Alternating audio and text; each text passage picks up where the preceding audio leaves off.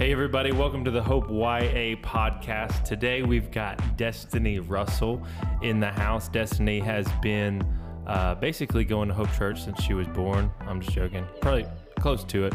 But she grew up in the church. She was in the youth group when I was the youth pastor, and then she's been to YWAM, and now she's back in the upstate and serving in the house. And so we just want to talk.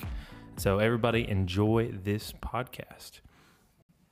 What's up, Destiny? What's up? All right, get closer to the mic because you're going to have to. My bad. Yeah, my bad. I'm glad you're here. I'm glad that we're able to do this. And I found that I knew you were the next podcast person when you kept on live texting me while you're listening to me and Jacob's podcast. Mm-hmm. You're trying to, I was like, she wants to be in the room so bad.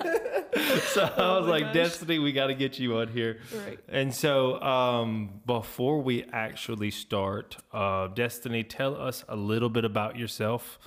Kind of like what you're passionate about, what kind of your heart is for ministry and stuff like that, and kind of what you see like God's doing in your life right now in this kind of crazy season we're in. Yeah, so like Ben just said, I just got done doing YWAM, which is a discipleship training school called Youth for the Nations. It's like a mission-sending organization. We got sent home early due to Corona, and I feel like most things are can be followed with due to Corona in the season. Yeah, exactly. Sorry, I was late to work. Due to Corona. Right.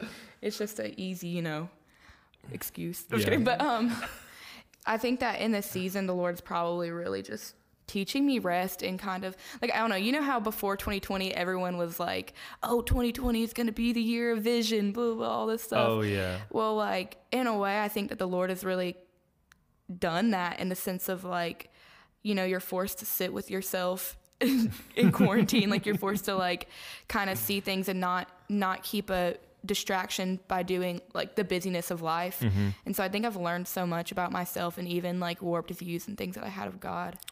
Yeah. That's what I feel like. I think a lot of people are reevaluating kind of their whole plan and their whole future. And even for people who are in ministry, I think I know some people I know are either in between, in transition, or had just stepped out to be a itinerant minister, or started to travel full time and preach and stuff. And how do you travel and preach in the middle of a pandemic? You know what I'm saying? How, sure. And then say you are available, say we can say the travels bans and stuff was that that's over. The economy's not really in a place where churches can say, hey, we haven't been open for 4 months, but yeah, we're willing to bring you on and host you well and give you an honorarium and stuff. And some churches are, but I know a lot of people who had a lot of plans for what they thought ministry was going to look like. And now it's none of that exists anymore. Yeah. But yeah, I kind of feel you on that. Cause I thought 2020 was going to be a lot easier than it has been.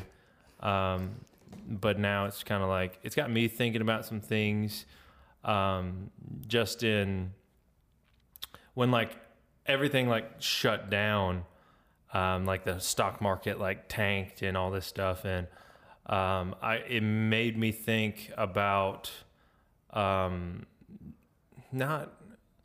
it just made me think about really being wise with my finances and really smart with investing in money and stuff like that. And so I'm still kind of in that mindset of man, this is ruining people's lives that have done nothing wrong. And then you see how flimsy life can be and stuff like that. So I'm I don't know, I'm exploring things right now. And so it's very cool. But before we get into all that serious stuff, and we'll talk more about YWAM and all that stuff, but I want to play a message. She's like, hey, I need to come up with a caption I don't really have, this podcast, we just kind of let it go where it wants to, but like,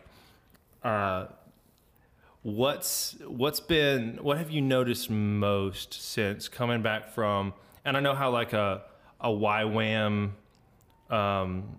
ministry school culture is very, very defined, very clearly defined. And I kind of consider it somewhat of a bubble. You're around like-minded people all the time. You're around people, and that kind of thing. And then since being back, what have you noticed, or how has your perspective changed since being back in, coming from like such a missions-driven, like ministry-focused school to coming back here against your will, really, and then what have you noticed, and like what's been your like a struggle to try and, not even a struggle, but like even a challenge to try and adapt or kind of overlook or whatever? Yeah, no, I definitely believe that YWAM definitely was a bubble, not in a negative sense. No, it's not negative, right. But it's just like, it is what it is. Yeah, even when I was there, there was this girl who was talking to someone from back at home, and they had called YWAM a bubble, and she was like so offended by it, and I was like, it totally is. Oh, for and sure. because of that, like, well, I mean, like, you need like, I'd say like, that bubble's good because that environment will accelerate your growth. Right. It'll accelerate, like, you can get like 9 months in ministry school can propel you. It's like a slingshot almost, like further, like years and years further. Yeah, they said that 3 months of lecture in YWAM is equivalent to 7 years of church life. So yeah, it's pretty intense for sure. Go. And I think that in like accordance to the whole bubble thing, coming back, I think it really like reveals the power of community and like the power of self-discipline, I think that so much life change happened while I was there, and it was because I was like in the perfect environment for that, and I had like people championing me all the time. And I even like it's insane coming back and realizing like how easy it is to steward like your personal walk with the Lord in a community that pushes you to do so. And kind of just like, I think that like while I was trying to figure out what my new normal was, like at YWAM, I was expecting it to be within the, like, not realizing that like there is life too. Oh, sorry. But mic issues, you know what it is. But just realizing that like we have to like balance, and there was no need for balance when I was in YWAM. It was like every single minute of my every single day was 100% devoted to like the pursuit of the knowledge of God. And like I think learning what that looks like, because I think that is a heart posture, and spending your energy knowing God is still something that you do, but like it looks not conventionally like the YWAM thing. So kind of like trying to figure out what my new normal is, like while establishing and becoming planted here again. Yeah. And things like that has definitely been a challenge. Yeah. That's probably my biggest challenge. Yeah. I agree. Like, do you think that, I don't think it's not that I understand everything that happens, I didn't go to YWAM or anything, but I've been like in a ministry Bible school environment and stuff. And like, do you think some people, as I know some people who graduated and left Bible school and they're doing great, and then there's other people that as soon as they left that environment, they fell off the map, or you don't even see them anymore. If you see them, they're like smoking weed and partying or something like that. And do you think that like I don't know, I guess I'm answering my own question, but like, I feel like sometimes people expect like once they leave an environment like that, they can fully sustain that same culture and that same attitude and that same intensity and that same pace on their own. But sometimes they can't, or they go into an environment they can't, and or it just looks different, like you said. And I think that would be something that it can be challenging because of the reality of life. You know, you're not in Bible college. You don't necessarily have to work. You don't have to worry about as many bills. You don't have the you know, all that stuff to consider. Yeah, I think that, like, that's definitely a danger, and I've already seen that with some friends that I went to YWAM with, and I think that you just have to be tenacious about keeping your motive in check while even learning about the Lord. Like, I think YWAM definitely, since they're a mission-sending organization, it's like we're always singing worship songs about, like, "Hear my, send me, God," like, "Let's go," like, preach the gospel every day, like, blah, blah, all these things, like, and if you're not careful about keeping your heart in check of, like, I'm doing this out of a position of love and staying in that first love, like, mindset, then, like, the enemy will literally kind of creep in and use anything, and, like, then we'll keep, like, I think that I battled, like, coming back with, like, a works mentality, you know, which is, like, I mean, something that I feel like a lot of people deal with, but if you're not making sure that, like, just relationship with the Father is the most important thing, or, like, that, like, it's out of a posture of love and those things, then whenever you get back and you're not doing those things anymore, then you tend to forget, like, how God really does just care about a relationship, and you end up completely falling away because you're not able to maintain the works, you know? Yeah. Yeah. I feel you. That's like, I mean, that's still, I feel like it's a challenge for everybody to some degree, whether they want to admit it or not. But the answer to that is just constantly being before the Lord, and consistently being before the Lord. And, you know, that's how it was for me. Like, I was I was an orphan, but, like, I still had that same sort of, like, orphan mentality and stuff for a long time. And even, like, when I was in ministry, that was, like, a big, like, and so I had to perform, and, like, if I didn't, if I didn't check all the boxes in my personal life, and in, like, you know, then my ministry would not be, what's the word? As anointed, as I thought it was going to be. And so a lot of times, like, I would leave church upset or discouraged, or I was like, dang, if I hadn't have, like, if I should have prayed more this week, or I shouldn't have said that, or I shouldn't have watched that movie, which, like, probably shouldn't have watched that movie anyways. But, like, you know, I had that kind of performance thing where, like, if I don't do this, God will do this, or whatever. And instead of me saying, like, Lord, I just want to spend time with you and really just embracing him, then, so I had to struggle with that for a long time. Yeah, I think that for, like, each person it's different. I mean, you know that, like, I'm such an Enneagram connoisseur or whatever. But even outside of that, like, through studying that, I have found that, like, there's typically, like, one thing that each person could over-identify with. And it's either, like, you have people who over-identify with the things that they do, or you have people that, like, over-identify with the things that people say about them, or people over-identify with the things that they have. And so, like, for people like me and you, it's definitely the things that we do, because we don't tend to identify at all with things that people say about us, you know?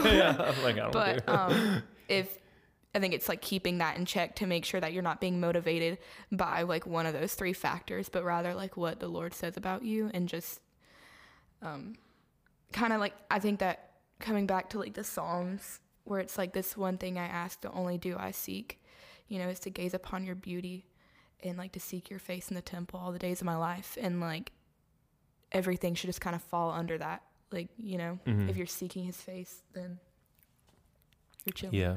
What do you think missions is going to look like in the future? Because I remember right when all the stuff started happening, like a couple days before you had to leave Hawaii, y'all were like, I was probably the day before or whatever, like y'all were like praying against the coronavirus, and everybody, you told me that like we believe that like corona's like an attack on missions and the Great Commission and stuff like that, you know, because borders will be closed and all that stuff. Do you think that do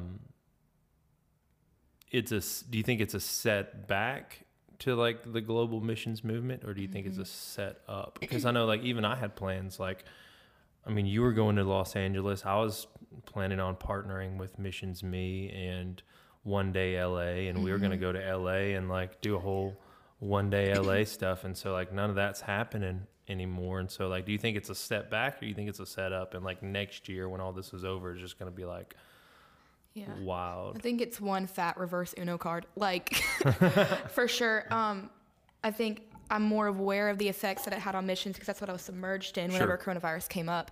And I do believe that it's a direct attack on the Great Commission, you know, like, but I realized, so they always talked about before coronavirus was even a thing, like, they're like, oh, we've had prophetic words about the January school of 2020 for like so long. Like there's a special anointing on you guys, like that half of you are going to go long-term in the missions field, which is not something that like has happened. In a lot of the in any other DTS before, and like all of these things, and like we're realizing that once we got sent home, like I think that every single human has like rebellion in their heart, and whenever you become someone for the Lord, like you still have that in your heart, but you use it against the kingdom of darkness. And I think that us being sent home gave us more of like a desire to leave again, and so it's stirring people's hearts to go. And I definitely think that it's just like we're at home, we're getting stirred, and it's kind of just like us as like the church in a whole is just having this desire to go because we've been forced to not to. I think that even just during this time, I know that like what missions is looking like, you know, the Bible says that the Lord won't come back until like every tribe, tongue, and nation has heard the gospel. I think it's Matthew 24:14 says this gospel of the kingdom will be preached to every nation, and then the end will come. Right. And so I think that even during this time, like people, like I know a lot of friends who are like working with Bible translations, like what that looks like now, like the fact that there's like little devices that you can put like the Jesus film on, and like, or like little SD cards that have like the scripture in them that like you can get to people in desolate villages. Like I think that even right now, like there's a lot of effort, like a lot of organizations are unifying together to get things like that in place that we wouldn't have had the time to do if we were not forced to put a pause on things, you know. I think it's a huge setup. Yeah. Speaking of Bible translations, my friend works for this ministry that translates the Bible into language, like different languages that don't have a Bible translation.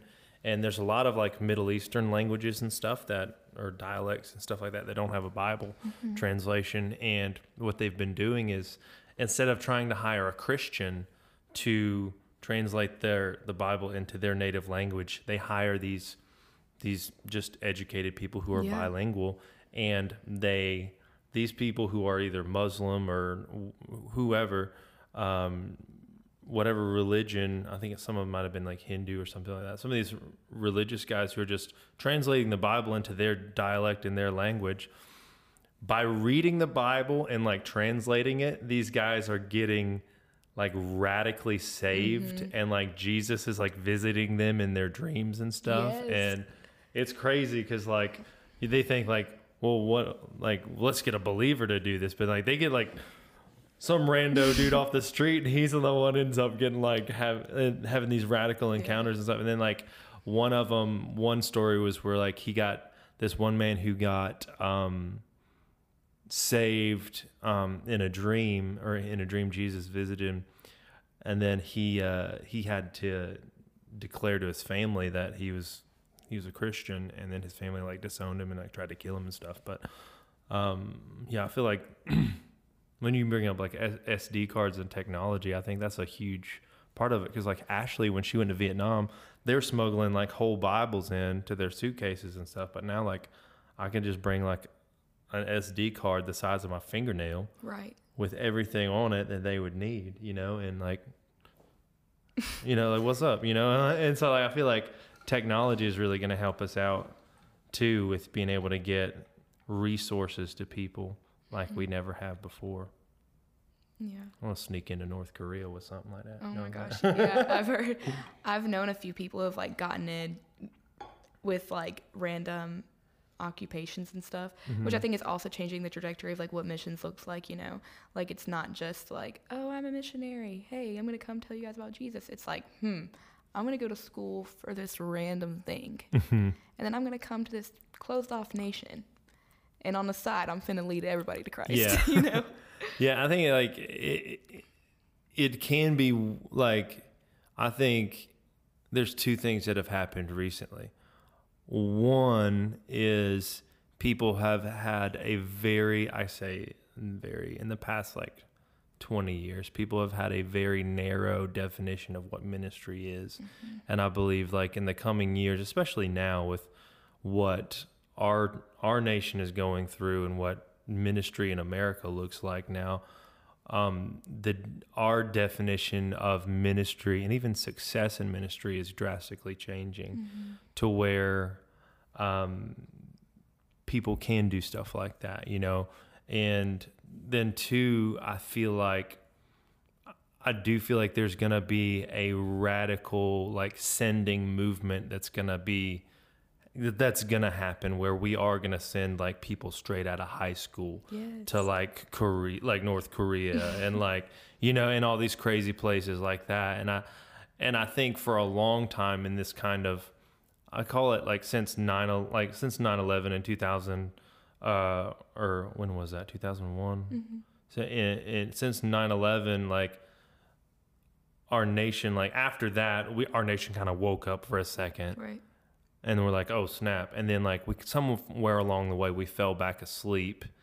And then this has kind of reawakened America to some degree, the church in America. So, and I think in that gap somewhere, we've talked our young people into playing it safe, you know? Yeah. And I think that's one thing that I'm not bragging, but like, I with like moral authority say like I've made some risky decisions saying yes to the Lord.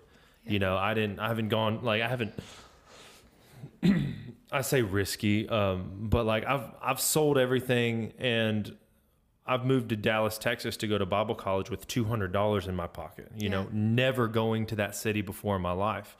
You know, when I felt God was calling us to move back to South Carolina, I moved back to South Carolina without a job. Right. You know, I'm married, I've got responsibilities and everything like that. And I've played it pretty risky, like in my life. And I feel like the Lord's calling a lot of people back to a place of risk and like not having, like I said it on Sunday night, like I believe that like the days of like us having a fallback plan to like fall back onto, like, well, if this whole ministry thing if the call of God really doesn't work on my life out of my life, at least I can be a nurse, or at least I can be a teacher, or at least I can, you know, and like, I don't believe that, we should be irresponsible, or even financially irresponsible. But I believe that like, if God's calling us to do it, we should do it, you know, like point blank, and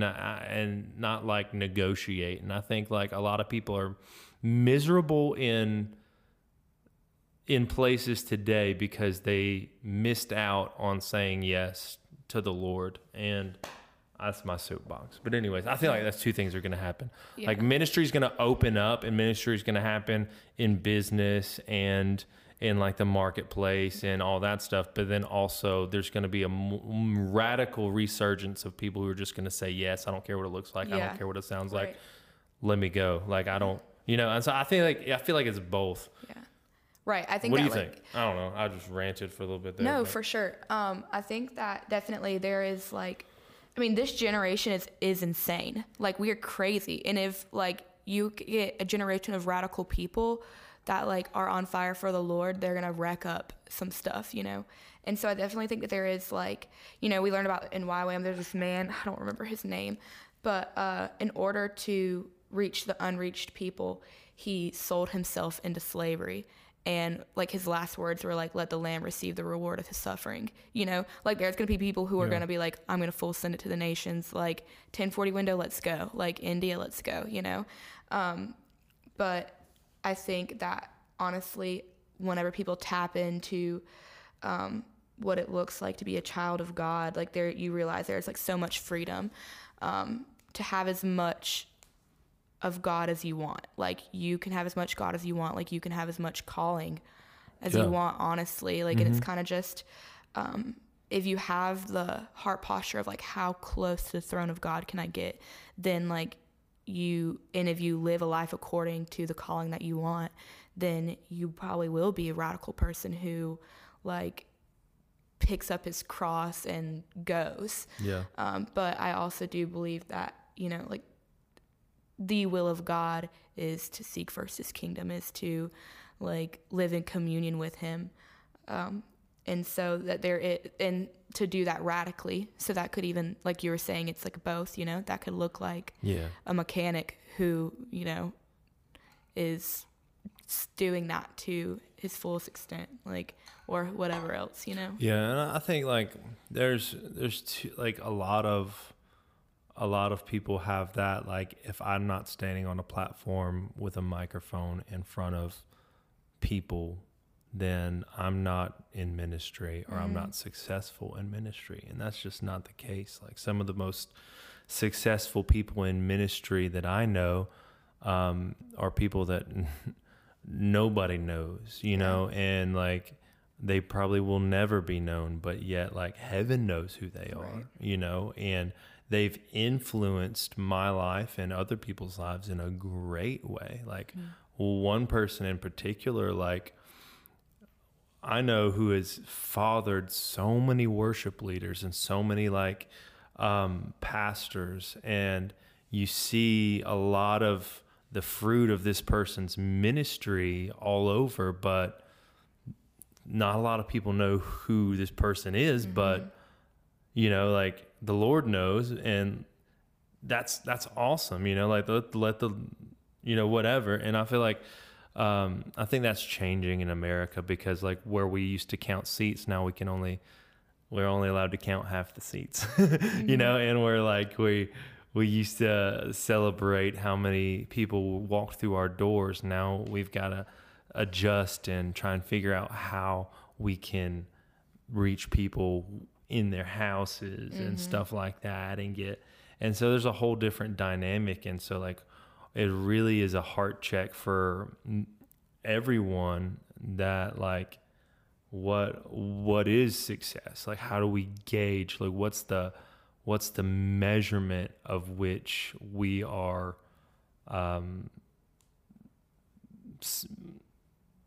quantifying what we deem as a success. And so that's crazy.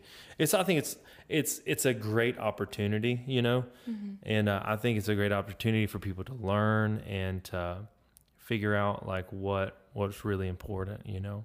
Yeah. And for people like our age, and I say our age, like I think one of the biggest things that people our age struggle with is with saying yes is, and I've been there, and so like I'm not exempt from this, but we make temporary and decisions that can affect our ultimate like calling. And for instance, like sometimes with our relationships, you know, like there's a boyfriend or a girlfriend that, well, I don't really want to go because I'd have to leave him or I'd have to leave her. Or we make financial decisions that well, I can't really just pack up and move to India. I've got a car payment, you know, Yeah. or whatever it is. Well, I gotta, like, who's going to pay my cell phone bill or stuff like that. And like, our generation is so quick to go into debt to impress other people.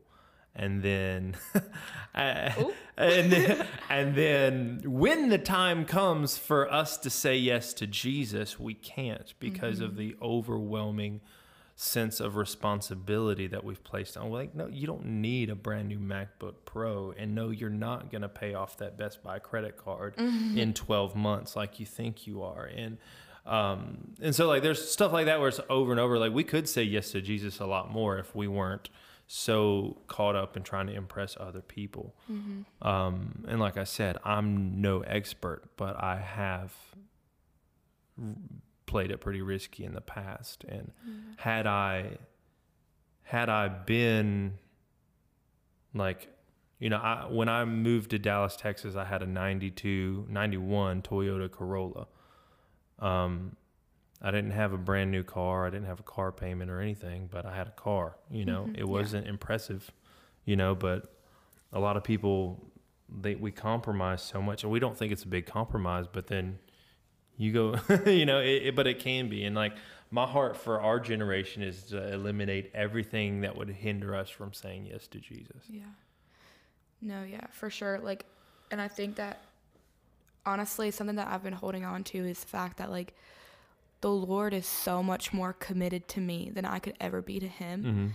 And so whenever you try to incorporate all of these things that are holding you back from whatever the call of God is on your life, like, I think that it's because we think that like, God is human and that he'll leave us hanging and that he won't like provide and that he won't, you know, see his word to completion. But like, just to remind yourself that like, dude, God is way more committed to you than you could ever be to him. And so stepping out and taking those risks or doing the things that don't seem like necessarily wise in the sense of like a worldly perspective, For sure. you know, becomes more tangible because God definitely shows up whenever you lean on him, you know? Yeah. And that's a big thing. Like, that's a big part. Like, for me, like, a lot of people thought I was dumb for moving back to South Carolina. Like, they're like, why are you moving back? Why are you going back home without a job? Like, you need to be filling out applications. You need to be like, you need to get something lined up, you know? And I'm like, no, I'll figure it out when I get there, you know? Like, and I'm just going to like lean into the Lord, and we'll figure it out. And, especially when you're a husband and you're responsible for providing for and protecting your wife, there's a burden that comes with that. And like, when it's just like having that confidence, and like, I go back to like finances, but like my faithfulness with God, like my faithfulness in like, my track record with God providing for me is 100%. Right. You know, like looking back on it, like your track record with God, there's no time where he hasn't failed me, right. You know? And so why would I be worried if God told me to do something if he has never failed me before? Yeah. Why would I be worried now? Right. You know? Right. And I think that like a lot of people will mask their fear of like failure and things with saying like, oh, well, I just want to make sure that I know that God said that, you know, like you will never know 100% for sure. Like, unless it's written in scripture, like you do not know for a fact most of the time, like if God says something, you know, specifically like an assignment and things like that. And I think that like, that's something that's plagued me for sure. It's like, I'm not going to move, God, until I know that you said this, until I hear your voice so clearly, you know? And I think that even just a lot of what the Lord has been, like a lot of the things that he's been teaching me through is like kind of like childhood, like what that looks like as him being a father and things like that. And like, he'll never hold you accountable for something that he hasn't told you, you know? And he knows what you know that he said, And Yeah. right. And like, even just, to like, for an analogy, it's like if you had a son or a daughter and you were like, hey, can you go to the kitchen and grab me some orange juice? And they're like, yes, because they're so eager to do something for their dad. They like, in the struggle of like opening up the fridge as a 3-year-old, spilling everything, dropping eggs, you know, like they end up grabbing cranberry juice and make it for you and bring it back to you. Like, you're not going to be like, oh, you're stupid, I asked for orange juice. You're like, oh my gosh, like, you craved to hear my voice and you heard juice and you clung to that. And obedience moves my heart, not correctness, you know? And I think that if people were to just remind themselves that, like, we serve a God who is a father and is not going to get upset if he said orange juice and you heard juice and you got cranberry, you know? Like, Yeah.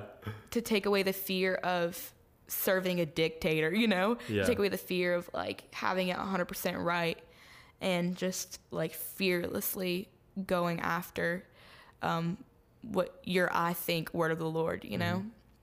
I think that there's so much risk that we're invited into, and it's great, honestly. Yeah, that's the thing. Like, I feel like there's been times where I've negotiated, like, early on, like, I was at work.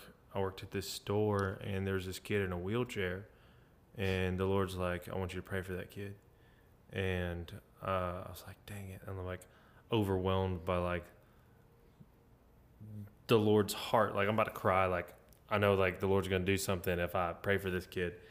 And I'm like, oh, I'm scared. Cause like at this, it was a Christian owned business, but we don't do that at that store. Right. And so I was like, no, I'm not, I can do it. So I talked myself out of it.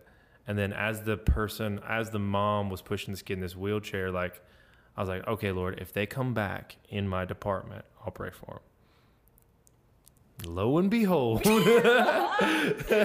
they come back, and I'm like, all right, like, we here, you know? And so I ended up praying for him. And then a couple months later, I say about 3 months later, no, 3 weeks later, maybe some time had passed. I'd forgotten about it.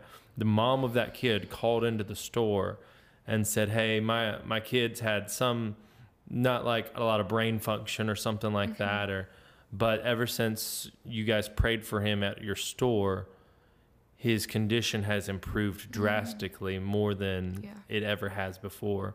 And like, had I not done that, you know, and I just thought I was never going to see that kid again. But like, I feel like it's not about like you said, it's obedience. Like, I'm glad I did it, but like, I wanted to do it I should have done it the first time. You know what I mean? It's like, it's like the devil's not finna tell you to go pray for somebody. Exactly. We be like, God, if that's you, if it's really you wanting me to do this, you'll give me a sign. It's like, bro, the scripture is a sign.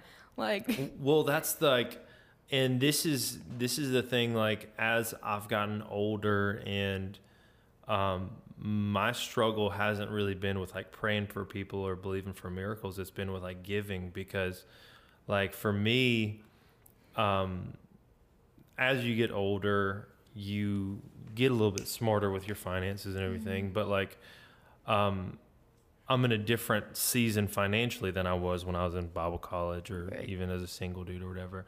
And I tithe, me and Ashley give, we sow into people.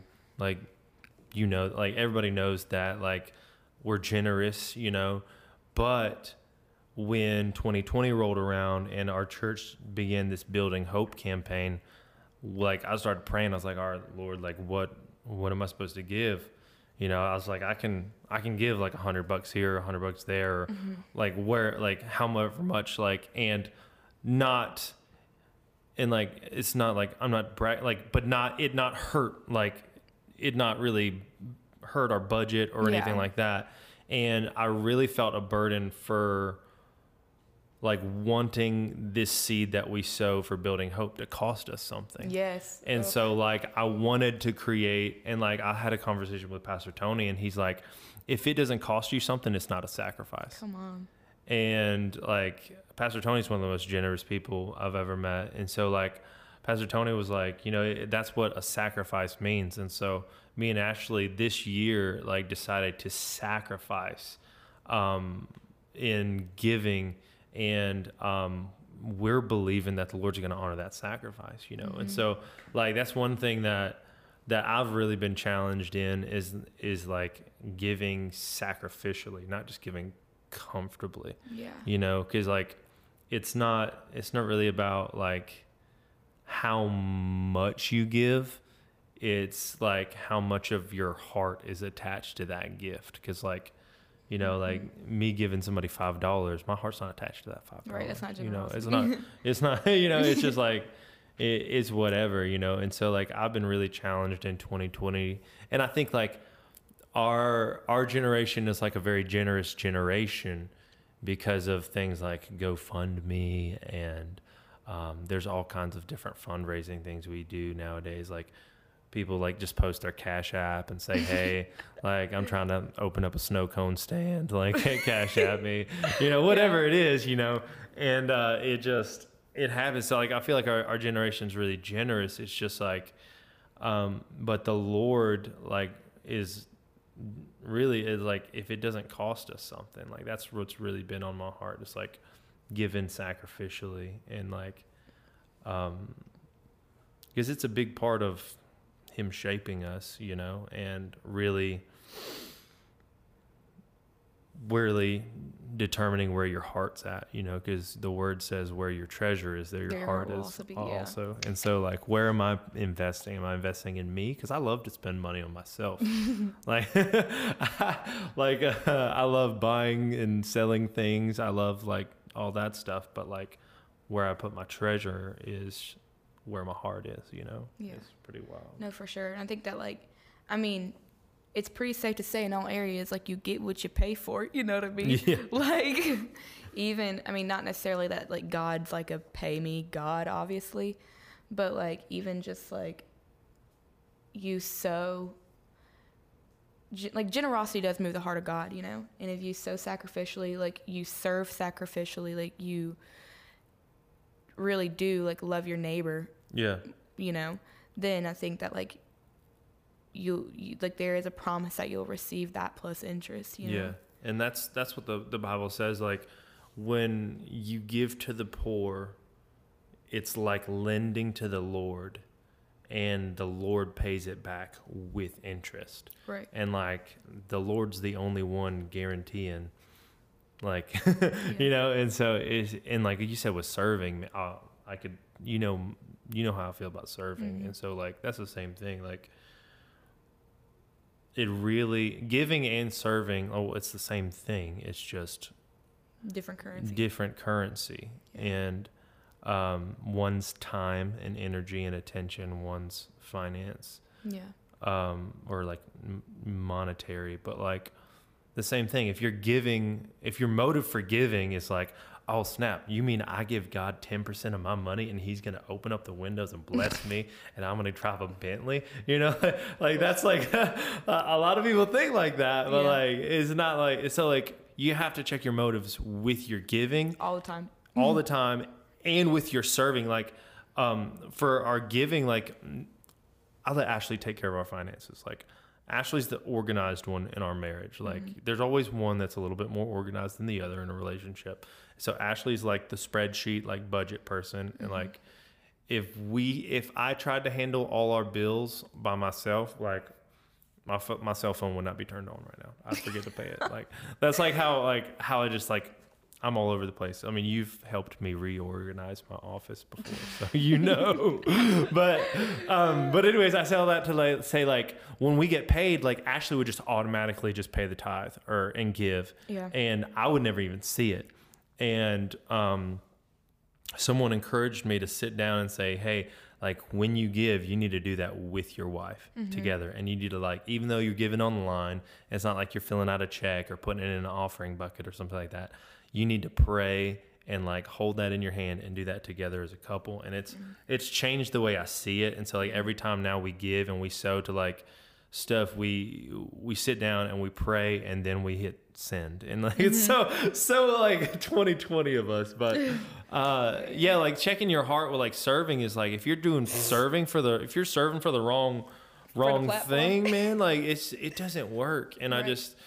I was telling somebody yesterday, you know, like it's like I cannot like speak for anyone else, but like I can guarantee you that the Lord honors service and like Absolutely. Serving, you know, and when you have the wrong motives, the Lord's not going to honor it, no matter how talented you are, no matter right. how you're gifted you are. Like if you don't do it with the posture of your heart, you know, then with the correct, like the proper posture of your heart, then you're not going to get that return on your investment. But when you do, you get so much more than you asked for or expected or didn't expect at all. Right. You know? Yeah, for sure. Like, even just, that's what I was talking about earlier, just like keeping your heart posture in check, like even with everything. Like we've talked about like radical, like going to the missions and things like that, like going to the missions, going to the nations, like, you know, like radically following ministry, radical generosity, like no matter what that is, like that should all be out of like, because the Lord has done this, because of his faithfulness, because of his goodness, because I know he has a good track record, because he's a good God, because it's not my money anyhow and he's a provider. Like I'm going to, like out of love, give back, out of, you know, those things, serve him. You know, I think that like it all should, everything, whenever you do it, is definitely needing to have a heart posture, like check all the time. Yeah. Yep. So, Destiny, where do you see yourself in 6 months? No, I'm joking. That's a dumb question. Somebody, I got a question from Instagram. God. Let's see. Somebody wanted to know, you know who it is, but they said, should Destiny date a farmer? Should Destiny date a farmer? Yeah. I don't know who asked that. Oh, well, it was Jody. But should Destiny date a farmer? Yeah. What the frick? What kind of crops he growing? Yeah, like, they gotta be what kind of Crocs? Is it Crocs? No. Do he wear Crocs? Just kidding. That's so funny. I don't know how to answer that. Oh yeah. Did people actually respond with? No, we had that one, and then Evan wanted to know, wanted to hear some stories about your little brother. Oh, but I know we got so many of those. Yeah, but I would be really putting him on blast. I put that on the podcast. I do got some solid ones though. Oh my god, I think like those stories like are the craziest because like I've heard both sides. Like I've heard your perspective and Jeremiah's, and then I've also heard like the church staff's perspective. And like I'm over here like dying laughing, and then some of our staff members are like, no, this is serious, we could get sued or something like that. Right. And I'm like, oh my gosh, what? And right, so it's like you can't make that up. Yeah, you can't. You cannot make it up. Zach Russell is the most interesting human being I've ever acquainted myself with in my life. What's it been like? I mean, like you don't live at home with them anymore, but like, what's it been like? Have you heard any recent stories of anything? Because like I live near them now, and so like sometimes I just see Zach walking down the road. And on the side of 85. One time, no, like I was just walking down, like he was walking home from school one day, and it was about to start raining, like the bottom like just dropped, and it just started raining. I was like, Ashley, let's turn around, let's see if we can find Zach. Like literally, like it was only 10 seconds. Okay, we turn around, look for Zach. This boy's disappeared. Gone. Like we don't know where he went. Right. And then like I saw him the next day at youth, and I was like, hey Zach, like we saw you walking home from school the other day, and we saw it started raining, and we turned around to like pick you up, and you disappeared. He's like, Oh yeah, well I just went to the gym to work out a little bit after work, after school, and yeah, that's where I went. I just hide out there, and I was like,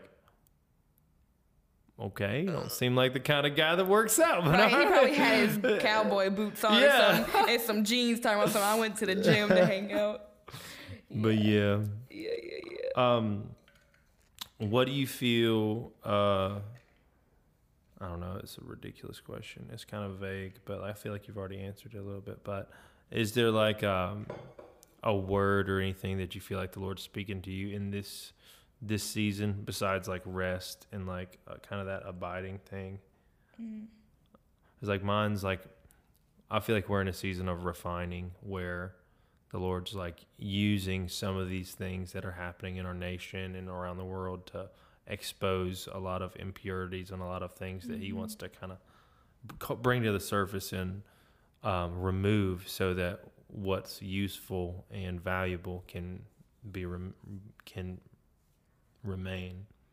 But Yeah, I think that for me, just through, I don't know, whenever you learn more about yourself and stuff, you realize like how human you are and like how clogged you as a vessel is. It's terrible, isn't it? You know, I hate it, honestly. I know, like, we both like hate it. It's just our I hate personality. like weakness, why, you know? Yeah. But just to find beauty in the weakness and to like, you know, just the verse that says like, blessed are the poor in spirit, for theirs is the kingdom of God.